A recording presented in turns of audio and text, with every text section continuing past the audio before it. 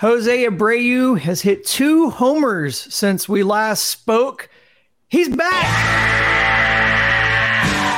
I mean, kind of. We got health updates on some critical players and some reasons to have hope that the worst is behind us. It's episode 27 of Stone Cold Stros, and it starts right now. The Houston Astros, world champions!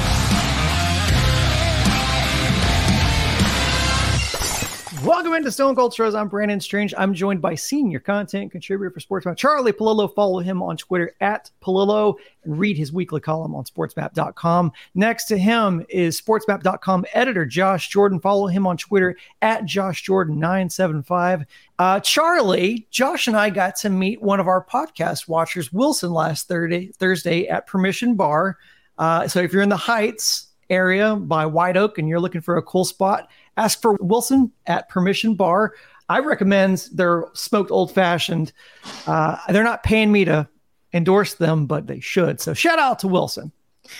Well, a bright spot in an otherwise bleak week around Astro World, but no reaching for any ripcord on the season. 1 week out of 26. Ominous signs, yes, but this is week 27. So shout out to the second greatest number 27 in Astros history. Altuve is number 1 sewn up, but the very underappreciated as a baseball player, the late, great man, Bob Watson. That's right. I also like Glenn Davis at 27 and Tim Bogar, obviously, and then current broadcaster, Jeff Blum, number 27, former number 27. So, guys, let's get into it. The Astros wrap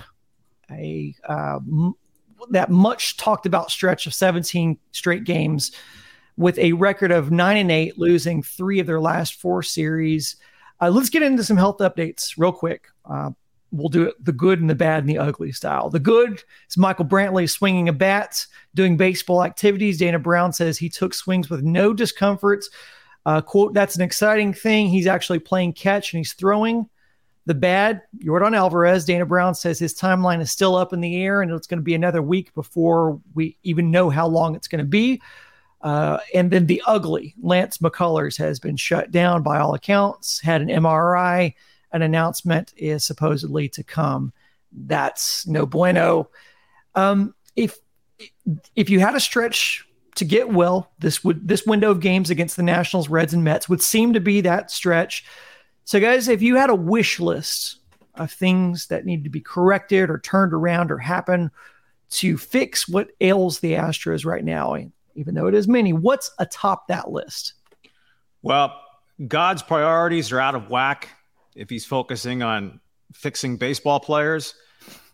But to me, this revolves around Yordan Alvarez. I mean, frankly, who's not expecting to hear Lance McCullers isn't going to pitch this year? If Michael Brantley comes back, there's zero superstar potential. But Michael Brantley for 2 months is going to hit 350 with all kinds of power. Yordan is the sun of the Astros universe. If this offense has a chance to be very good, great will take off the table the way things have gone to this point. There's a mediocre offense with Yordan clubbing. Without him, it pretty much has no chance. So secondarily to Yordan's health, Altuve getting and staying healthy and producing the rest of the way. Yeah, for me, it's just a little more consistency with the bats. Last time we were talking, Bregman, really getting hot, heating up. And now in his last 7 games, he's hitting 188, 6 hits in his last 7 games. So when we thought he was starting to take off, looks like he's getting a little cold again, at least for this past week. And Tucker, too. Tucker, 214 his last 7 games. So you lose Yordan. And then Bregman and Tucker just have a down week. So that really hurts your offense. They can be a little more consistent. I think that would help tremendously. Well, obviously, the stretch of 17 consecutive games is not just physically tolling, it is mentally tolling as well, which I think could be seen by the fielding errors and just the overall mental gaffes that were happening on defense. But we are seeing kind of a culmination, kind of a story being told, a narrative that's being written about Tucker out in right field. And we'd heard rumblings about it, how the advanced stats were kind of pointing at it. And we're seeing a little bit more of that now. How much do we really expect, can we expect from some time off to really like refresh? Because I mean, it's just a day, but maybe a day is a lot for a lot of these guys who really haven't had, especially in the case of guys like Tucker and Bregman, who have played a lot of games this season. How much can we expect a day off to really like re-energize these guys? Yeah, I would say Kyle Tucker's 26 years old without any health issues who wants 10 years more than $250,000. Kyle Tucker's been a disappointment this season. End of story. OPS of 773 heading into the National Series. That would be some 40 points lower than his worst single season total over his 3 years as a full-time starter. The previous worst last year, where he dipped down about 100 points from his 2021 season. So if we're going to put a couple of guys in the crosshairs, Tucker is one of them. The idea that he's a superstar, no, he's not. Maybe he looked like he was ascending toward that level. Well, ascension, no. He needs to get on with it. Josh alluded to Alex Bregman.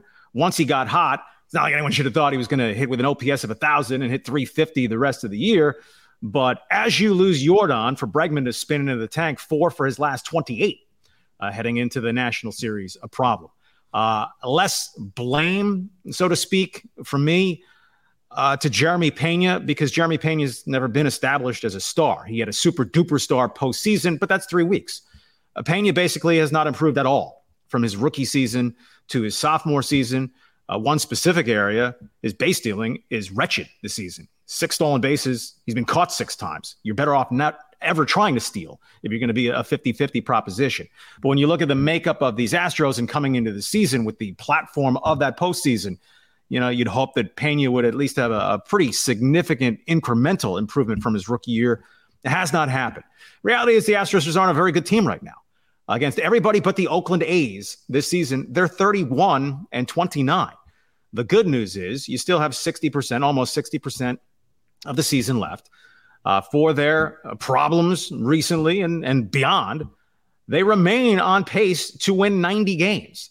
Last season, the Rays were the number 3 wild card with 86 wins. The Angels are having a nice spurt, but are they going to rise into contention? The Mariners are stuck at 500. The Brewers swept at home by the A's, but the A's are still garbage. The Astros have an advantage, watered down with the more balanced schedule this year. But among the Orioles, the Yankees, and the Blue Jays, they're going to play each other enough with the Rays and the last place Red Sox, a 500 team. There's going to be some win-loss cannibalism in the American League East. So by Astro standards of the last few years, this wasn't going to go on forever. They weren't going to win 100 games seemingly annually in perpetuity. Well, maybe this is a team that needs to grind and get to 91 wins, make it as a wild card. Then you're on the road for that best of 3 lightning round, but you give yourself a shot under those circumstances. The Phillies did it that way to get to the World Series. Yeah, hopefully the time off, give the bullpen a little bit of rest. Ryan Presley's given up a run here or there a little more often than normal lately. So, yeah, hopefully the bullpen gets back to being locked down. And, I'm not too worried. I think this is a good stretch where they can make some hay. They have 15 games left before the exact midpoint of the schedule. And after those 15 games, the Astros will be in Arlington for a 4-game series with the Rangers. Coming out of spring training, I don't think many would have thought that could be an absolutely pivotal series for the Astros if they want to remain viably alive. I mean, there are collapses and surges in baseball history. But over these 15 games, and Brandon, you mentioned they start with 9 straight against losers. The Nationals stink. The Reds have a little mojo going with Ellie De La Cruz called up and some young pitching. They're not a trash team, even though they're a sub-500 team. And then the Mets here next week. And by the way, unless he breaks down, Verlander is going to start one of the games in that series. But you have those 9 games and then 2 more series ahead of the Rangers. 3 at the Cardinals, then 3 at the Dodgers. Well, over these 15 games, if the Astros don't go better than 8-7, they're looking at going up to Arlington that if they can't win that series, they could be 9-10 games out of first place when they wake up July 4th, which is the morning after that Rangers series. So if you want to go glass half empty, that's the barrel that they're staring down over these next 3 weeks. Conversely, maybe the Rangers are overdue to hit a bit of an air pocket, right? That they lost 2 out of 3 in St. Petersburg. Well, the Rays are clearly the best team in baseball. No shame in that for the Rangers. They are home this week, starting with 4 games against the Angels. but then they're on the road. They have a series at the Yankees. So maybe the Rangers encounter a little bit of a hiccup. But if they don't, and the Astros don't make some hay on this homestand, it will be code red when the Astros get to Arlington end of this month. Well, one of the things that we've been talking about on this podcast is how Belak and JP France have outperformed expectations being called up this season. That finally caught up with Belak. And up till this point, the focus has been on talk of trading for a bat, because you're like, hey, man, these guys are out there throwing a lot better than you would expect. You mentioned Verlander coming in. JP France through 7 games has better stats than Justin Verlander. He's pitched better than Justin Verlander this season so far. I don't expect that to hold up, but the numbers are the numbers at this point. But the focus has been on trading for a bat, but seeing Belak, kind of come back to reality and understand that, Lance McCullers probably isn't coming back now. Does the pendulum of urgency start to shift back towards maybe trading for a pitcher? Not for me. Clearly, it's the offense here. You look at the Rays and the Texas Rangers; they're first and third in OPS, respectively. So, Astros are sitting at 22nd. So it's the offense. The pitching's still good, and I mean, all those guys have struggled this past week. Christian Javier gave up 4 to the Guardians. Hunter Brown gave up 5 to the Twins. JP France 4 to the Twins, and you mentioned Belak there too, but he'd been pretty good up until that point. So you saw all the starters for the most part outside of Fromber just have a poor game in their last outing. So I'm not too concerned about that. And I know we're going to go back to the 5-man rotation. Looks like Belak will still be in it, but to me it's the offense. They got to hit the baseball better to compete. They still lead the major leagues in earned run average. So what in political speak would be, it's the offense stupid. Right? It's the economy stupid. I think they're pulling the wrong guy from the rotation. Not that one start meant, hey, Ronaldo Blanco should be your number 5. But Belak danced through raindrops. Still way too many base runners against him. And all right, he got nailed for it last start. But you can't pitch effectively in the major leagues with a whip over 1.5.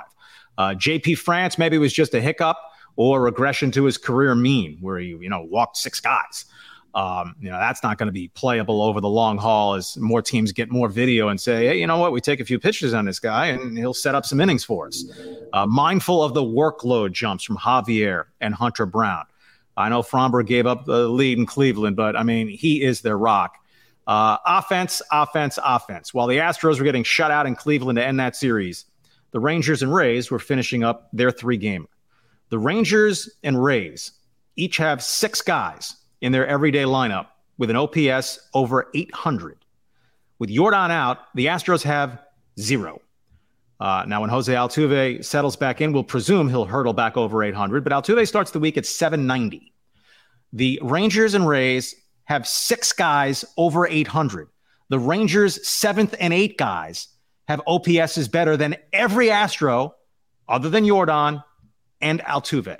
The Rangers have outscored the Astros by more than 100 runs already this season. The Astros do not have a good offense.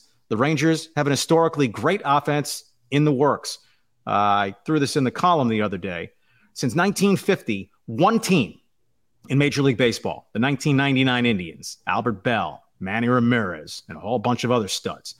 The only team since 1950 to score more than 1,000 runs in a season. The Rangers are on pace to top 1,000 runs. I'll take the under on them getting there, but they're going to be well into the 9s, and the Astros are not close to that.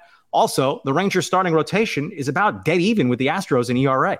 Right? The Rangers' weakness is the bullpen, and I've mentioned here before, the Rangers are going to go aggressively upgrade that bullpen. I expect at least 2 arms to be added there.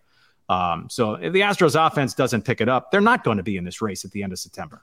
So from some pitchers who have been outperforming expectations to a batter that's been outperforming, a hitter that's been outperforming expectations, BDE usually stands for something else, but right now for me, it stands for Big Dubon energy. Over his last 7 games, he's hitting .324 and slugging .500. His OPS and on-base percentage are virtually tied with Alex Bregman. Now, that's not because it's egregiously high. It's just because Bregman has scuffled up to this point.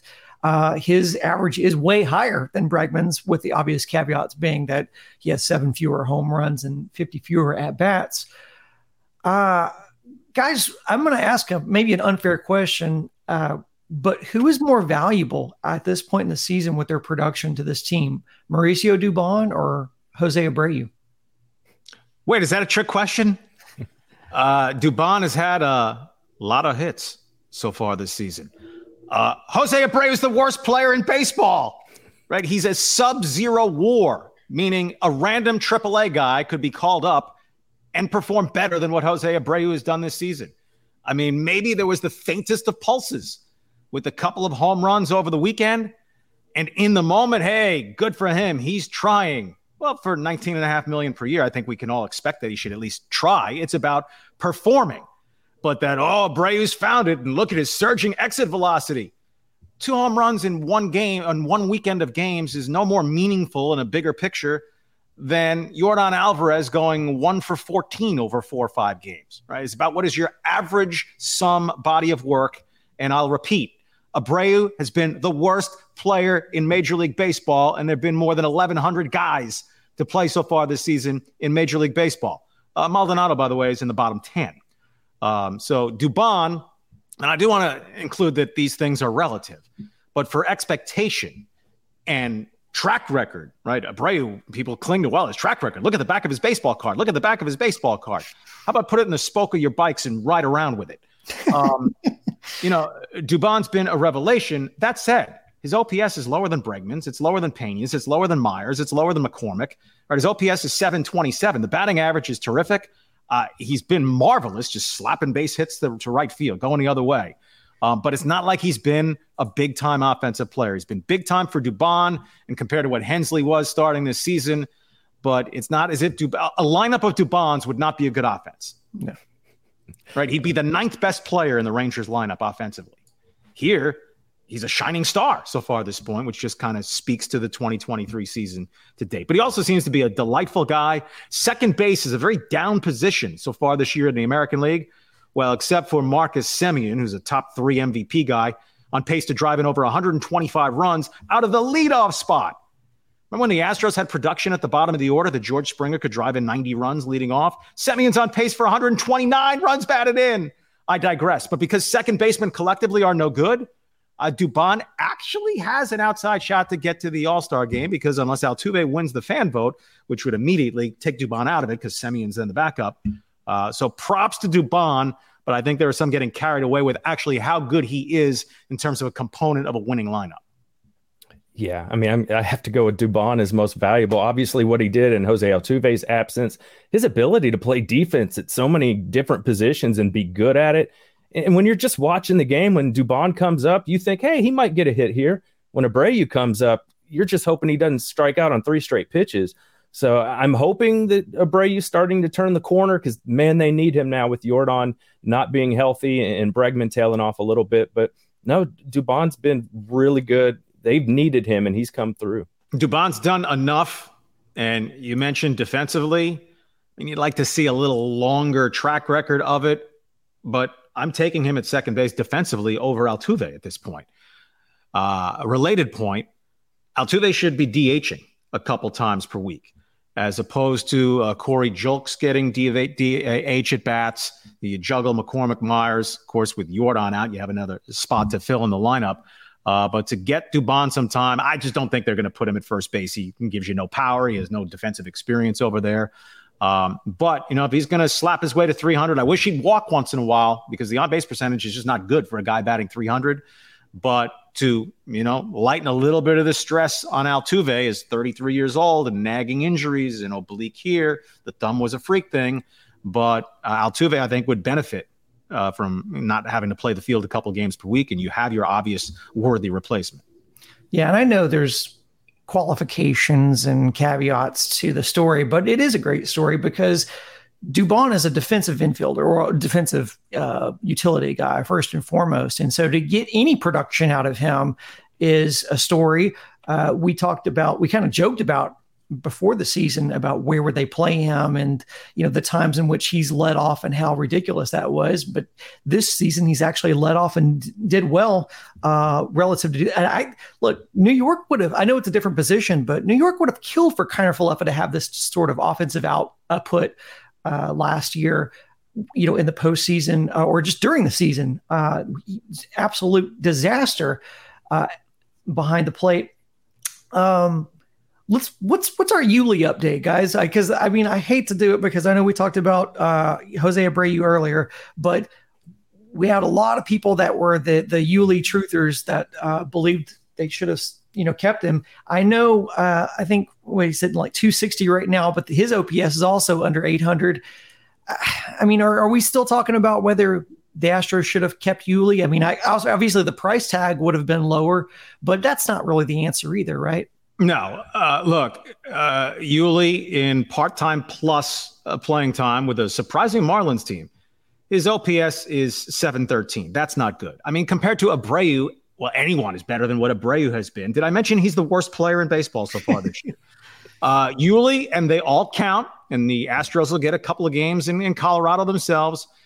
Yuli had a 3-game series at Colorado where he went 9 for 12. You pull out those 3 games, Yuli's batting average this season is 221. Abreu's batting 220.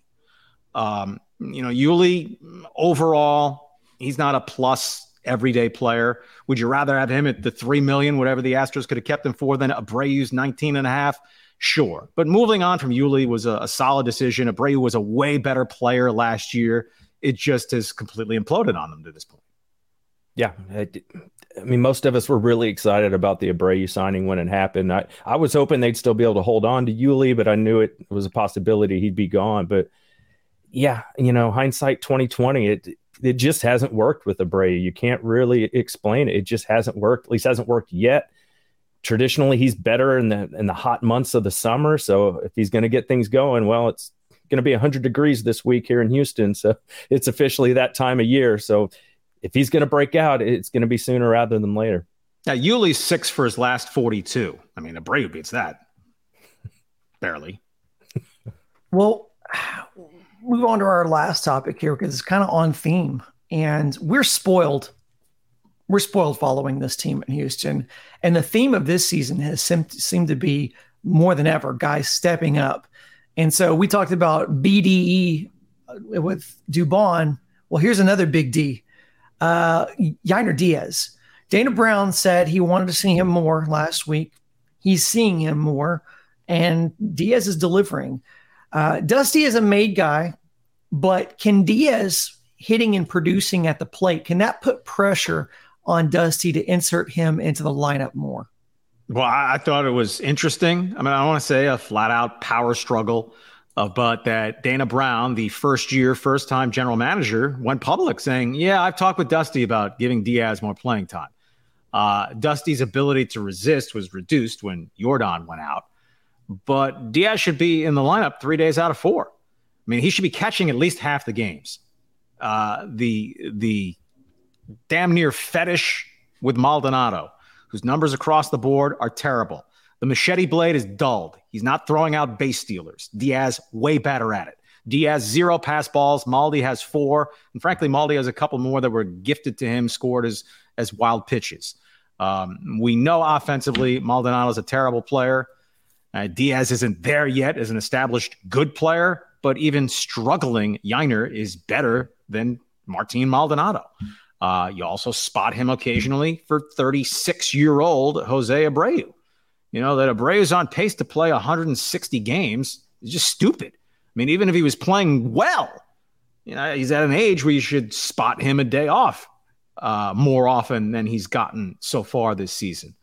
So throw Yainer in the deeper water and see to what extent he swims, because you see the ball jumps off his bat. I went and watched some AAA video. Right? He still needs to swing at fewer pitches, but let him feel his way along. 100% of the upside in performance at the catching position lies with Yainer Diaz relative to Maldonado, with Corey Lee and all this at some point. Yeah, I believe they won about 300 at-bats for Yainer, and they were only on pace for maybe around 220 until Dana Brown made those comments. Now we've seen an uptick. He has played in 5 of the last 8 games, which is a lot more than we're used to. He's played at DH. He's played at first base. He's played at catcher. So it's starting to happen here. And, we were talking about it last week that Hensley had more at bats than Yiner did, and he hadn't even been in the big leagues for weeks. So finally, Diaz getting a little more run, and it needs to happen. Maldonado just hitting 091 in his last 7 games. I mean, he's just giving you nothing up there. There's just too many holes in this lineup. They got to figure this out, and getting Maldi out of the lineup regularly would certainly help. But we know how Dusty is. I just don't see that happening. Very few people like being told, do this, do that. I'm pretty sure 74-year-old finally World Series winning managers qualify on that list. But sometimes you just need to admit, all right, maybe I was a little slow in seeing the light or coming around on a particular subject. But that Maldonado started 45 of their first 63 games behind the plate. I'll drop that phrase, managerial malpractice, once more. Yiner Diaz won't catch half the games because Christian Vasquez couldn't catch half the games when he was here. And Vasquez is a way better catcher, maybe not as good of a bat, but as far as veteran catchers go, Christian Vasquez, I know I've mentioned Christian Vasquez probably more than some of the players on this roster, this podcast, but the Montero truthers were pointing at the splits between Maldi and Diaz as a reason for Montero's struggle, saying like, oh, well, when Montero is blown up, it's when Diaz has been catching him. That's the value of Maldi. Well, now Montero has blown a game with Maldi behind the plate, so that should disseminate those arguments. But you're right. Dusty, to some extent, is a made guy because of his career in this league and because he finally has a World Series championship ring. But Jim Crane has, between the two guys, he's got this 1-year deal with Dusty Baker, and Dana Brown has a 5-year deal. And so the commitment long term is to Dana Brown. How much pressure should Dana be putting on Dusty in the lineups? And how do you do that when you have a guy like Dusty who is a made guy? How do you put influence for a guy who maybe, Charlie, to your point, maybe he just doesn't see, maybe he doesn't think he's wrong. It's like, oh, Diaz is just, getting lucky or whatever the case is. That's my favorite part about baseball is when the results don't go the way you think, it's luck. It's either bad or good. How does Dana influence this situation when you guy who is so well liked and so much he's as heralded as Dusty Baker is? Yeah, it's a very good and interesting question, right? What's the gauge of velvet on the velvet hammer where you're saying Dusty when you're a rookie GM? I'd be curious if we had a sodium pentothal stock usable. Where's Joe Espada on this stuff? Very potentially the Astros manager in 2024. Let me just mention quickly, and I know there are those who think, hey, 26 years as a manager, Dusty's never been thought of as a strong tactician, but a great people person, handler of the clubhouse, a guy people like to play for, all of which has substantial value. But any idea from the Dusty flat-out bashers that, well, they had a good manager, they'd be, 47-19 instead of 37-29. No. Hardly any managers have significant impact on the win-loss record. I mean, maybe a couple games better around the edges here or there. And people will bash Dusty when he makes a decision that works out. Are they lining up to give him credit? No, it's easy to see the sore thumb sticking out and whack at it when something does not work out.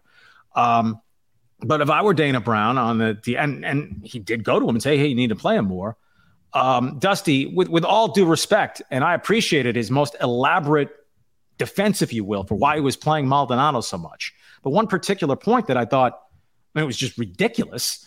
I don't want to say insulting to smart fans or observers' intelligence, because if it really is what Dusty believes, the issue is, hey, Dusty, you're wrong. That with Hunter Brown, Maldonado caught Brown 5 of his last 6 starts. Part of Dusty's rationale is, well, what if Yiner gets hurt and Maldonado then has to start catching Hunter Brown all of a sudden? What? Maldonado's the 36-year-old guy, 37 in a couple of months, catching the bulk of the games.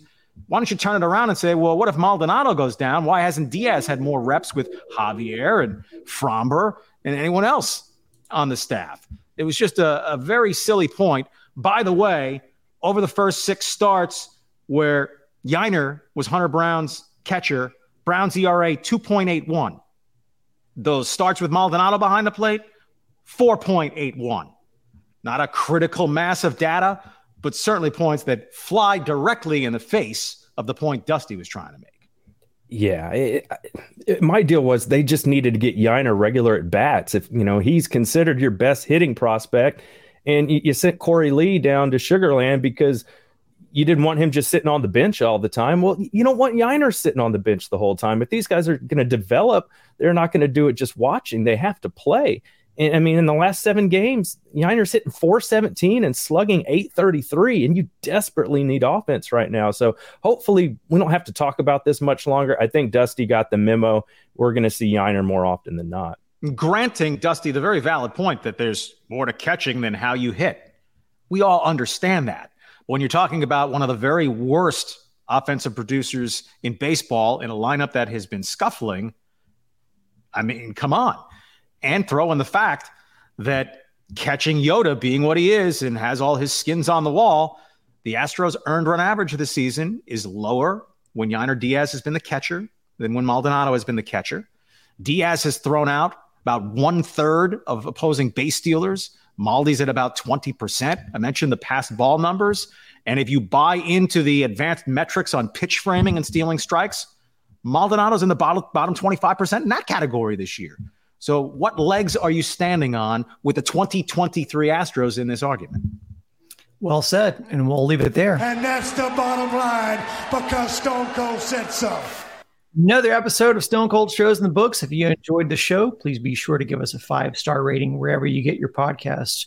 Charlie, Josh, and I will catch you next week, but you don't have to wait that long to get your Houston Sports Fix. All you have to do is subscribe to Sports Map Houston on YouTube. And John Granado, Lance Zerline, and Josh Jordan will have you covered there. And remember, ESPN 97.5 and 92.5 FM has you covered on your radio dial in Houston. I want to thank Jack Brame for pushing the buttons behind the scenes, and thanks to everyone listening. And until next time, go Stros.